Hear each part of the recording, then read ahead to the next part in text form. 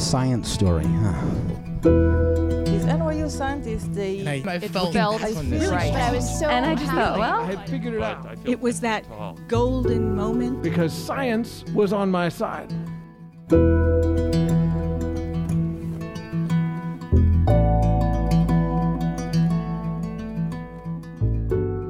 Hello, everyone. Welcome to the Story Collider, where we bring you true personal stories about science. We are your hosts, Erin Barker and Liz Neely. And this week we're presenting stories about feeling like outsiders. Oh, which is one near and dear to my heart. This is definitely something I grew up feeling. Oh, how so? Well, a simple question like, where are you from? Makes me freeze, right? Like my shoulders come up and I kind of stumble every time. And then I do the whole I'm from everywhere. I moved every 2 years my whole life. But yeah, growing up in the Air Force like I did, it meant I never stayed in one school for very long. I never had a set group of friends. I didn't have a hometown. I feel like the perpetual outsider. I see. So it's hard to imagine the Liz Neely as an outsider. I feel like the Liz Neely is a construct. No, what I mean, I felt it too, after I left science, it was well, I'm not a journalist, but I'm not a scientist, And then I joined Story Collider and I was well, I'm not a performer and I'm not a New Yorker. I'm surrounded by all these super cool people. I carry baggage, Erin. I carry baggage. We all do. We see this a lot at Story Collider. We see folks who are, really into art and also science, and maybe they feel like an outsider in one or the other. But at Story Collider, everybody is an insider. It's the great thing about it. No, but it is really interesting, right? One of the great superpowers being an outsider gives you is you actually notice stuff. You see things that insiders take for granted. So I think there's something interesting there too. That's true. Maybe we'll find out more about that today in our stories. For sure. Our first story is from our own Reyhaneh Maktoufi. It was recorded in April 2019 at Hairpins Art Center in Chicago. The theme that night was Unpredictably Predictable.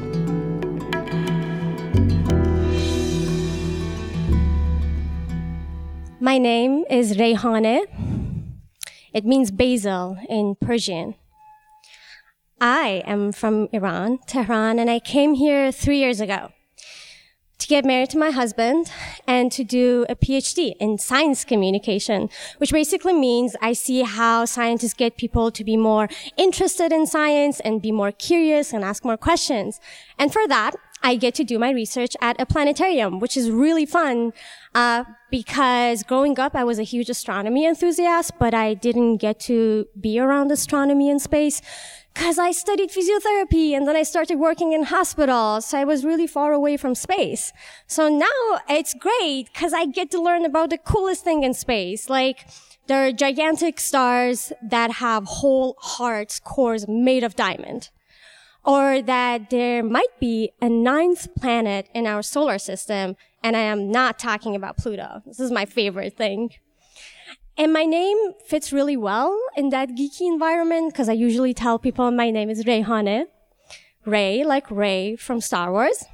And then Han, like Han from Star Wars. And then Or I can shorten it and say my name is Ray, like the cosmic ray, or X-rays. But this specific day, around a year ago, my name felt like an alien. It was a really nice day. It was a great day. The weather was nice. I had dinner with my husband, and he goes off to his pottery class, and I'm on my way back to home. And I was just singing songs, and I was just happy. Everything felt nice. And instead of crossing the street towards the train where the traffic light was, I decided to walk a little lower down. So I go down, I stand by the street. I look to my right, and then I look to my left. And on the left, I see this car standing, waiting to turn left, and another car standing right behind it. And I thought, they're far away enough, I can cross. So I step in the street, and suddenly everything goes dark. but not dark like in movies when everything goes dark and then someone wakes up in a hospital and says, oh, I can't remember anything. What happened? Where am I? What happened? It was dark, but I was there. I was hearing everything and I was feeling everything so vividly. I felt weightless and I felt like I was lifted from the ground. And I could hear everything so loud. Like breathing in a microphone, I could hear myself breathe. And I started hearing something hitting something else. And then those really short moments that felt like forever were suddenly over. And I opened my eyes, and I'm in the street next to this car. And it dawns on me that I got hit by a car. And those noises that I was hearing was me hitting that car. And I suddenly just start crying and screaming loud and asking for help. And I feel this terrible pain in my legs and in my knees. And as a physiotherapist, you know that knees are shitty. Knees, when they break, they don't heal well. They take forever, and they're just like the most annoying thing. And I love my knees. I like running or walking or whatever it is you do with your knees. So I just cry and I'm screaming, and then I see this woman running towards me, and she's asking me if I'm doing okay. She takes her phone and starts calling an ambulance, and I'm like, fuck. Ambulances and healthcare, expensive. That's not good. And I start freaking out, and I'm just like, ma'am, please don't call an ambulance. Please just don't call an ambulance.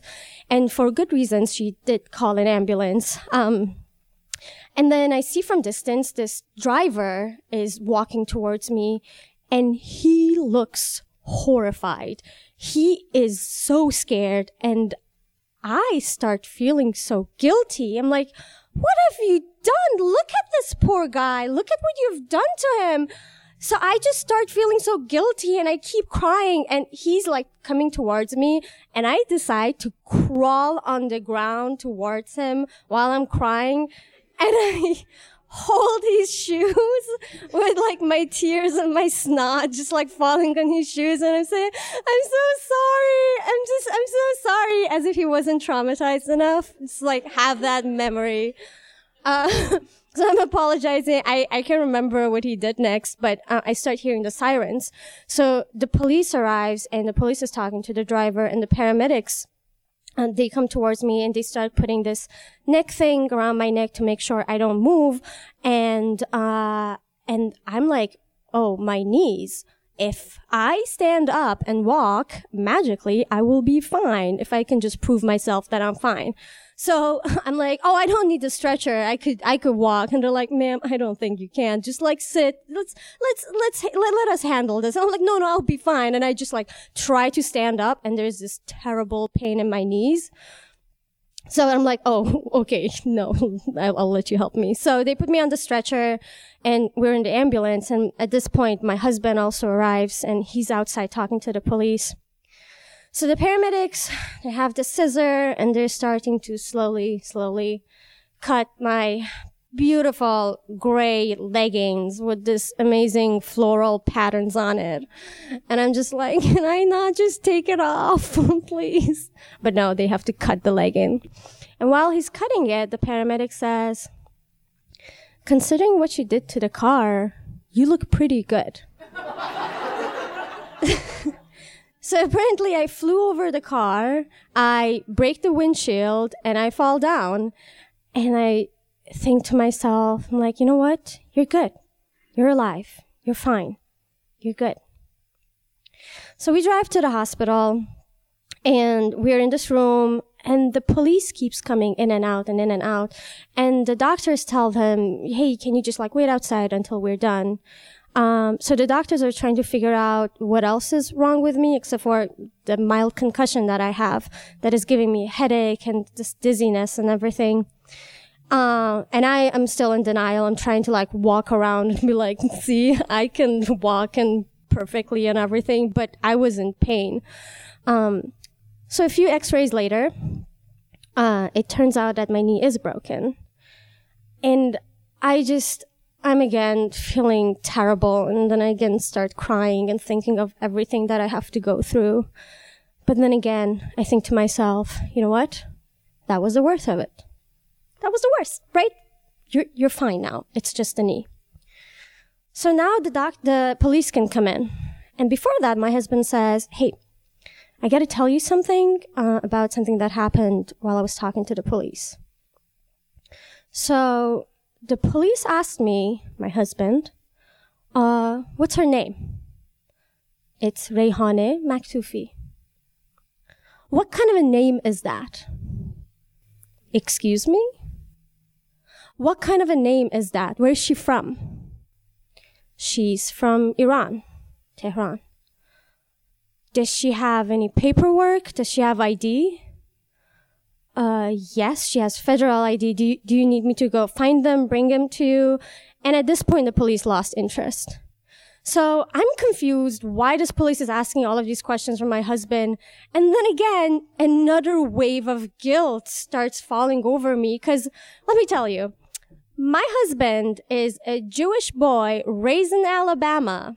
So he had his fair share of interesting comments and questions and behavior. And I felt like I was like, oh, you know what? Let me sprinkle a little bit of brown Muslim from Iran on top of the Jewish boy from Alabama, because that's going to work great.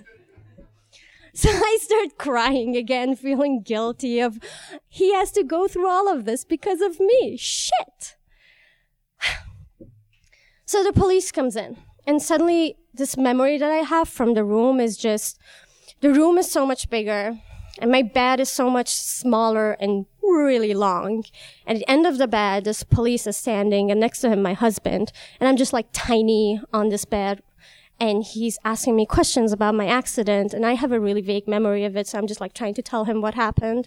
And he's writing things down, and it just feels like he's a doctor writing things down, waiting to tell me I'm dying. Like, that's how it felt.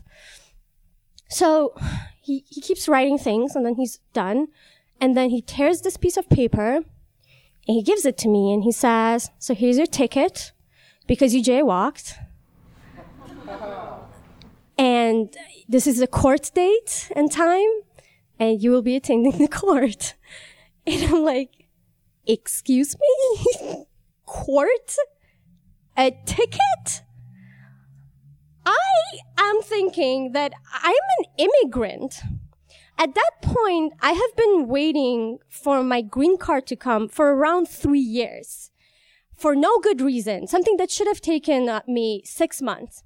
So I'm thinking, oh, great. On top of all this resume that they're looking at it to see if they want to give me a green card or not, there's going to be a ticket and a court case and everything and crime and prison. And just like, I'm thinking more and more. And I'm just crying. And I say, what does that mean? Why do I have to court? Is this going to affect my immigration? Am I going to be deported? And I'm just crying. And he's like, no. This is like a petty crime. And he looks at my husband and he says, do they have petty crimes in Iraq? And my husband furiously looks at him and he says, Iran. She's from Iran. Yeah. Do they have petty crimes in Iran? And I'm confused and I keep crying and that's over. So later, we look at the ticket. The only witness on the ticket is the driver who hit me. And we later also find out that the driver never got a ticket or anything. So after that, I thought, you know what? Maybe that police was doing his job. Maybe he gives a ticket to whoever jaywalks. Maybe. What do I know? So the day of the court comes, and we're sitting outside this courtroom, and I'm so nervous. And suddenly I look around me. And in this really, really white county that we are, I just realized that everyone around me is black and brown, Hispanic, and just not white. And I'm like, you know what? Maybe we do commit more crimes. And then I say, but I didn't commit a crime that others don't. Everyone fucking jaywalks. I got the ticket. that police was not doing his job.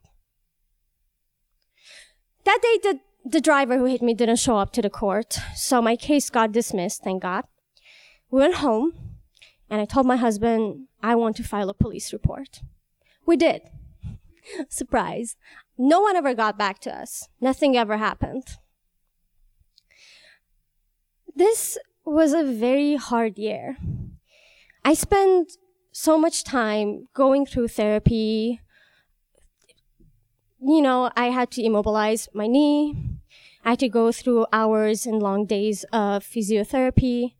I couldn't run or do a lot of things that I loved, like swordsmanship, for a long time. And even a year-ish later, now I still can't run for long. I can't properly jump. I have pain on and off. But that was not the worst part of that year.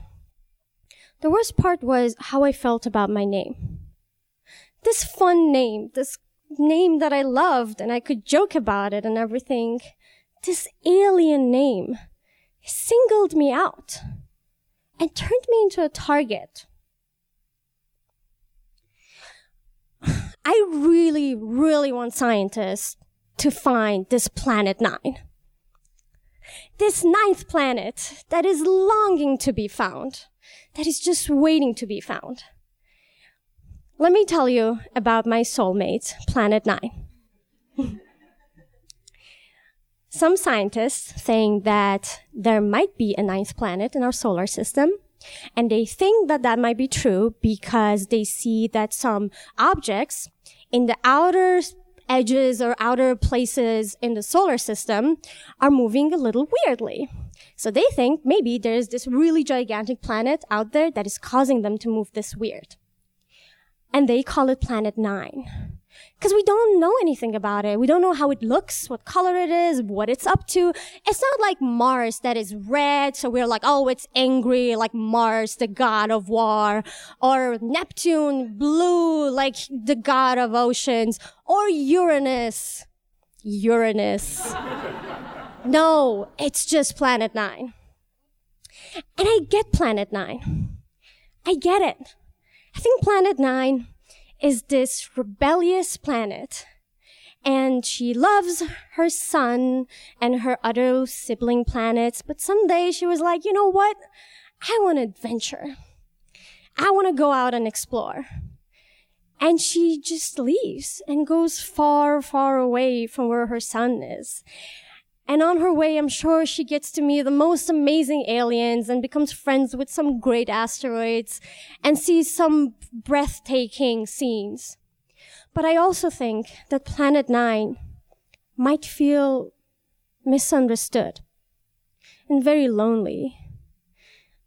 Maybe she has a family. Maybe she has a name. I don't know. Maybe her name is Planet Reyhane.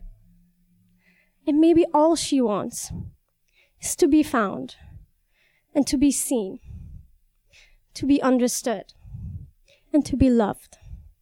Thank you.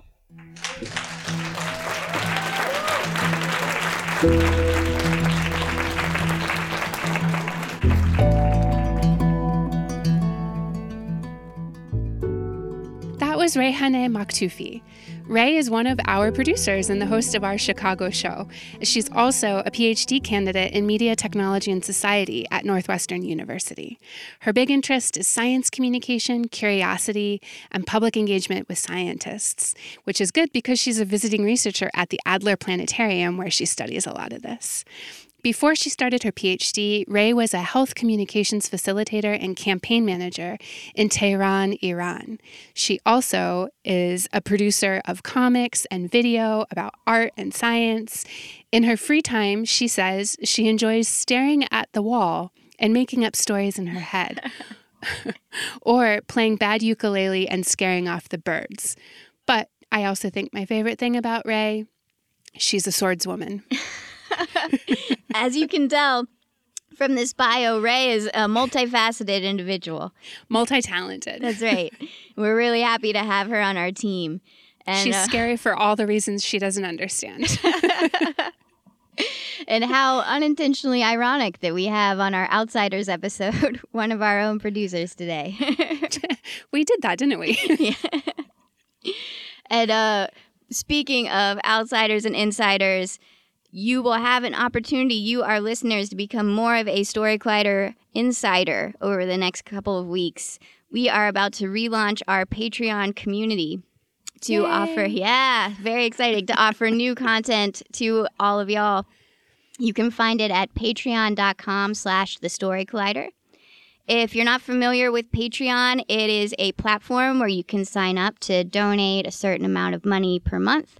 In our case, a minimum of $5. And in return, you can receive rewards and bonus content from the Story Collider. So if you ever wanted to buy us a cup of coffee or a beer, think of this as your chance. Yeah.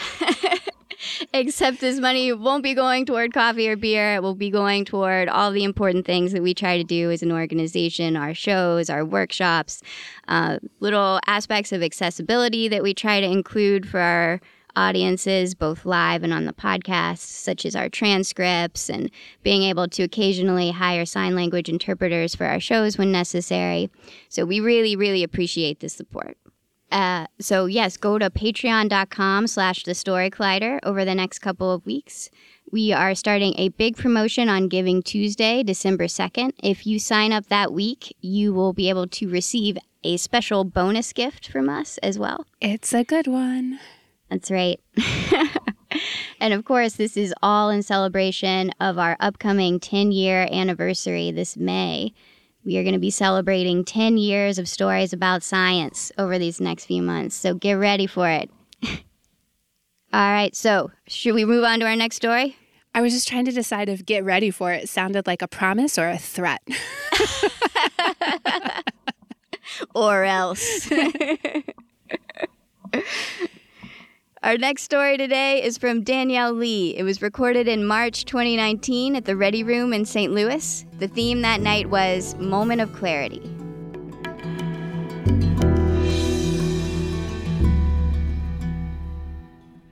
About less than a year after I finished my PhD studying the behavior of field mice right here in St. Louis at University of Missouri, St. Louis, I got a phone call from a colleague who had just gotten this really big grant to study African giant pouched rats.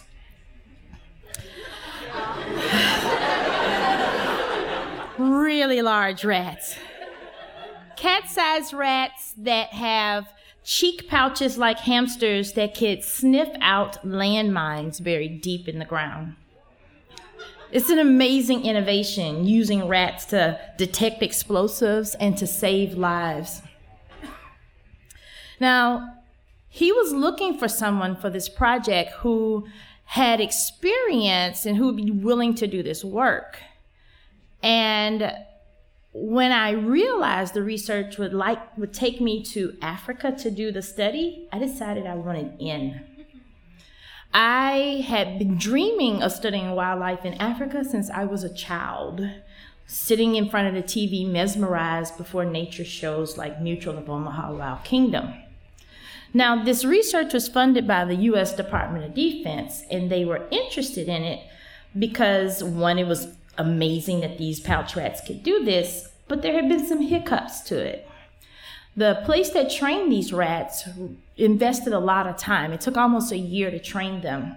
And only about 35% of the rats could successfully be trained. So the goal was to do some basic biology to examine their behavior and to learn more about just them, because they hope to be able to scale this project and to, recommend some viable training and breeding protocols, in service of U.S. security. I jumped at the chance. It was my goal to convince him I was the person he needed for this job. And I did that by really highlighting the fact that I had field research and I had experience studying the personality behavior of wild rodents. And I successfully did that. So he didn't even put in a job ad. I convinced him I was the person for the job. And my first arrival, getting off the plane in Dar es Salaam, Tanzania, I was excited as the humidity hit my face and the wind hit my face. And I stepped off the plane and I heard the loud clamoring of people at the arrival gate, and I was just struck. I was doe-eyed.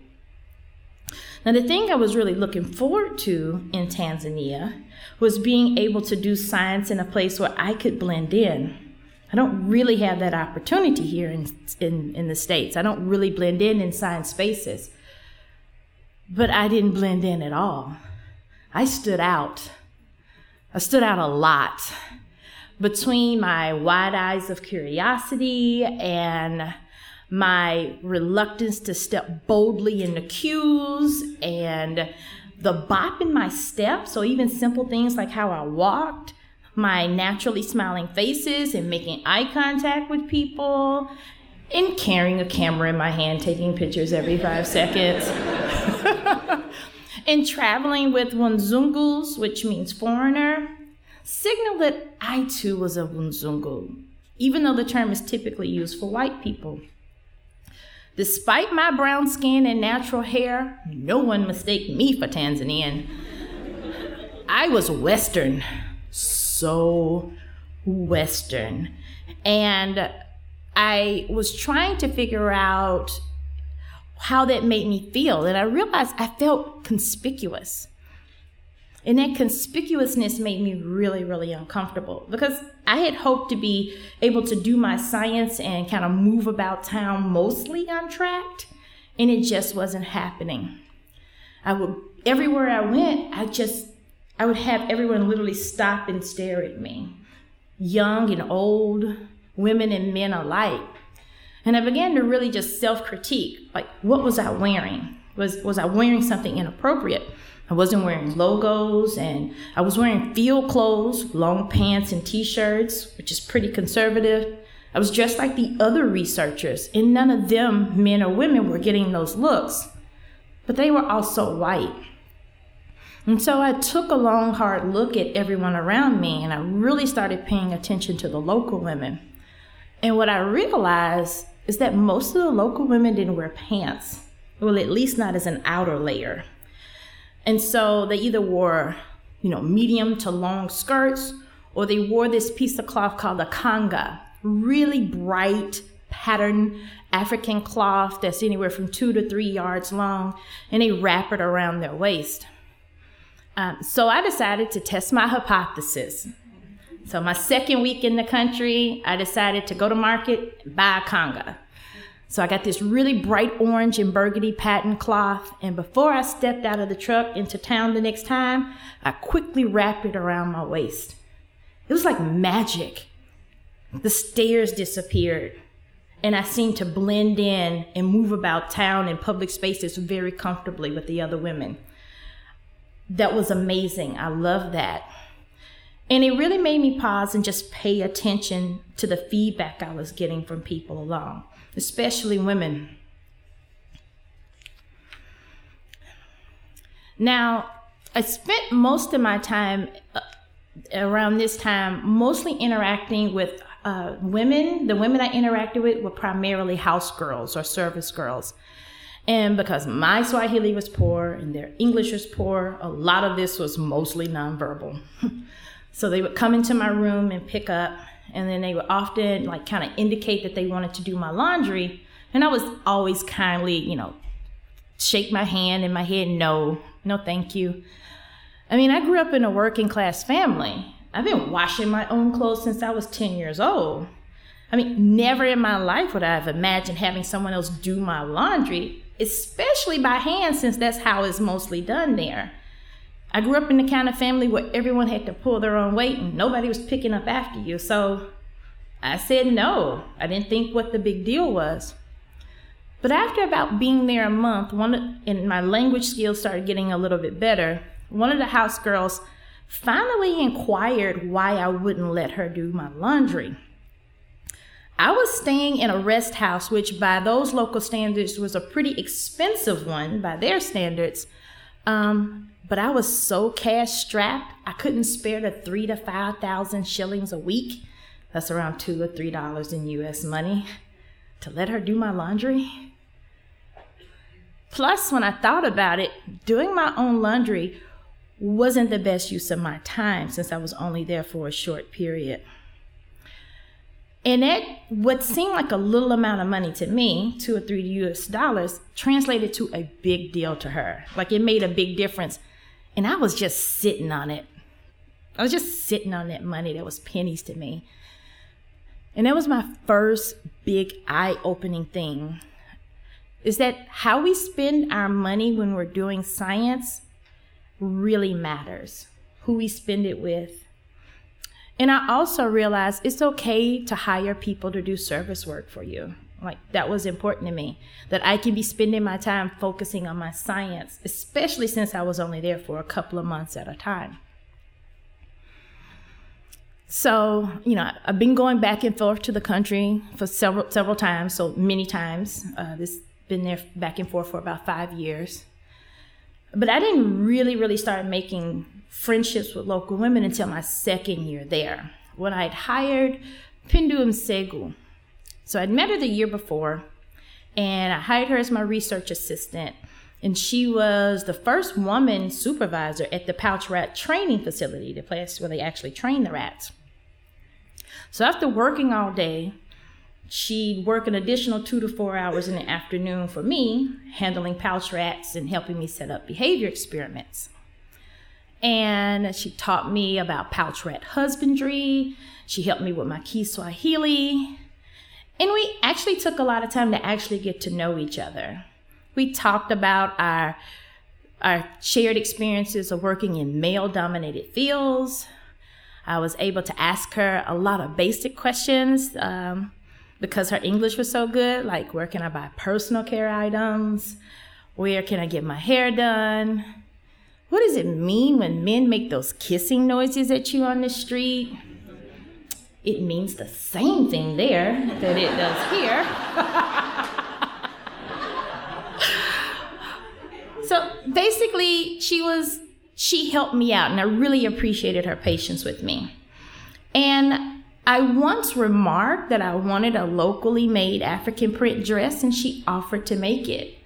And so Pendo was important, not just, helping me figure out and navigate my time in Tanzania, but she actually made things happen for me personally and professionally. She was really important. So as my time was coming to a close, I was beginning to panic about getting enough data. I had half joked with her one afternoon. I was like, I'm gonna drive around town and get on a loudspeaker and announce I'm gonna pay 5,000 shillings, about $3 US, to anyone who brings me a pouch rat. And she laughed and she was like, wow, if you do that, you're gonna cause a riot in town. And I was like, what? She was like, no, if people heard that, they would literally run from their jobs to catch pouch rats and anything else that they think looks like a pouch rat and bring it to you. And she exclaimed, even me, I would leave my job now for that much money. And I laughed, but I realized she was serious. And I started, I paused and I was like, wait a minute, you do that much for 5,000? Like, it means that much to you, like these $3? And I started just paying attention, and I realized most of the local Tanzanians I knew all had extra jobs or side hustles. I mean, Pendo was side hustling in that moment, in addition to all the other extra things she was doing, like dressmaking to make money. And so a lot of the expats at the Pouch Rat Training Center would often kind of jab and make jokes and tease Pendo and the other Tanzanians about always being so eager to do extra work here and extra work there, while simultaneously talking about how much they begged for money. And I didn't like that, and it bothered me. And one day, Pendo confessed something to me in the middle of one of those interactions. And she said, every day, I am chasing Tinder. And I knew what she meant exactly. I just started thinking, every day I'm hustling. She was on a paper chase. And I knew that because I grew up in a cash-strapped community, in a home surrounded by other neighbors, all of us equally devastated by Reaganomics. Everybody had a side hustle. The guy who cut grass on the weekend or washed cars. My mom sells plates. My sister does hair. Hell, I was blogging about my experiences in Tanzania at that very moment to earn extra money myself. I know side hustles. Side hustles are the language of the underpaid.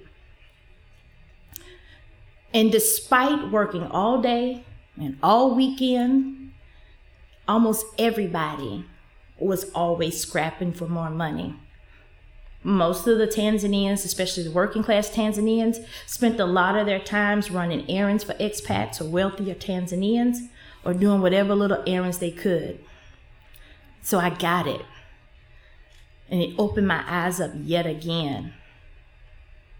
How we spend our money and who we spend our money with while doing science matters. And whether intentionally or not, our science can really exacerbate inequalities that exist, especially when we're doing international research.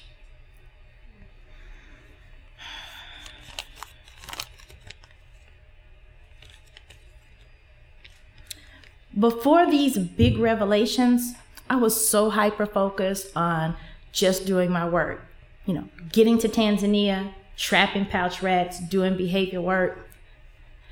I actually was hungry a lot of times, lonely. And despite being surrounded by so many people, my failure to connect to people just really made it hard to get things done because I was blocked by thinking that my work, that science, was the most important thing I can get out of that trip. When I took the time to get to know people and listen to what they needed, I got more than what I needed out of that trip. When I hired people to work with me, I not only got folks I needed to help me actually get the data I needed, but what I paid them made a big difference in their lives. And what I mean by that is I literally paid people, and that was the difference between being able to send their kids to school that term or not, paying off a looming debt, sending money back home to their parents to get much needed medicines. That money mattered.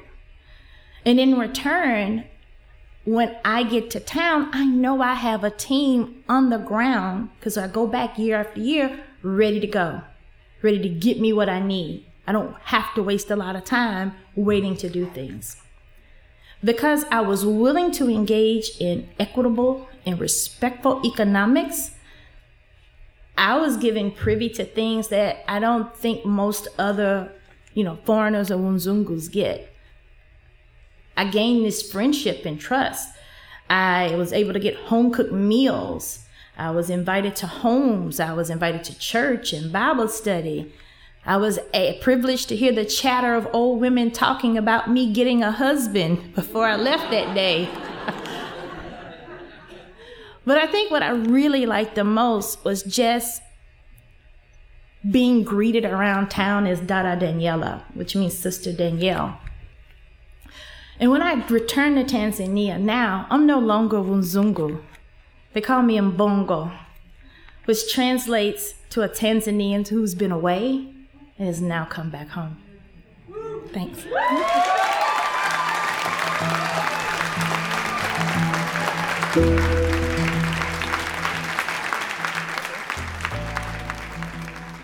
That was Danielle Indley.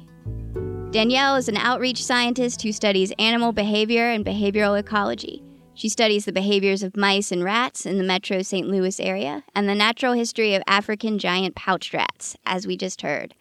She was selected as a 2015 TED Fellow and was named as one of Ebony Magazine's Power 100 and a White House Champion of Change in STEM Diversity and Access. In 2013, she helped found the National Science and Technology News Service, a media literacy initiative to bring more science news to African American audiences and promote science news source diversity in mainstream media.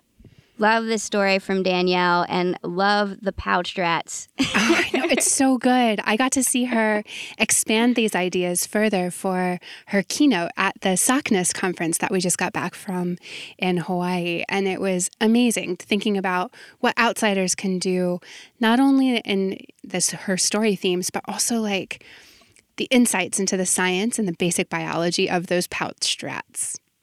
Oh, amazing. Yeah, I highly recommend doing a Google image search for giant pouched rats. You'll come up with a lot of pictures of them in tiny little harnesses. And I have to say, it's probably the cutest rats have ever been. The Story Collider is grateful for the support of the Tiffany & Co. Foundation and of Science Sandbox, a Simons Foundation initiative dedicated to engaging everyone with the process of science. Story Collider is led by me, Artistic Director Erin Barker. And me, Executive Director with bronchitis, Liz Neely. With help from Deputy Director Nissa Greenberg, who also has bronchitis. Operations Support Manager Lindsay Cooper, who I hope does not have bronchitis. And the rest of our amazing team, hopefully bronchitis-free. The stories featured in today's podcast were from shows produced by Nikisha Roberts-Washington, Lily B., Eli Chen, and Emma Young. The podcast is edited by our podcast team, including Zoe Saunders, Jun Chen, and Gwen Hogan. The theme music is by Ghost. Special thanks to the Hairpin Arts Center and the Ready Room for hosting our shows. And to Albuterol for keeping me going. Yes. Thank you, Albuterol. And to everyone out there who has ever felt like an outsider. Yeah. We got you. Just You're a one big of us. Yeah for you this week. Yeah. Thanks for listening, everybody.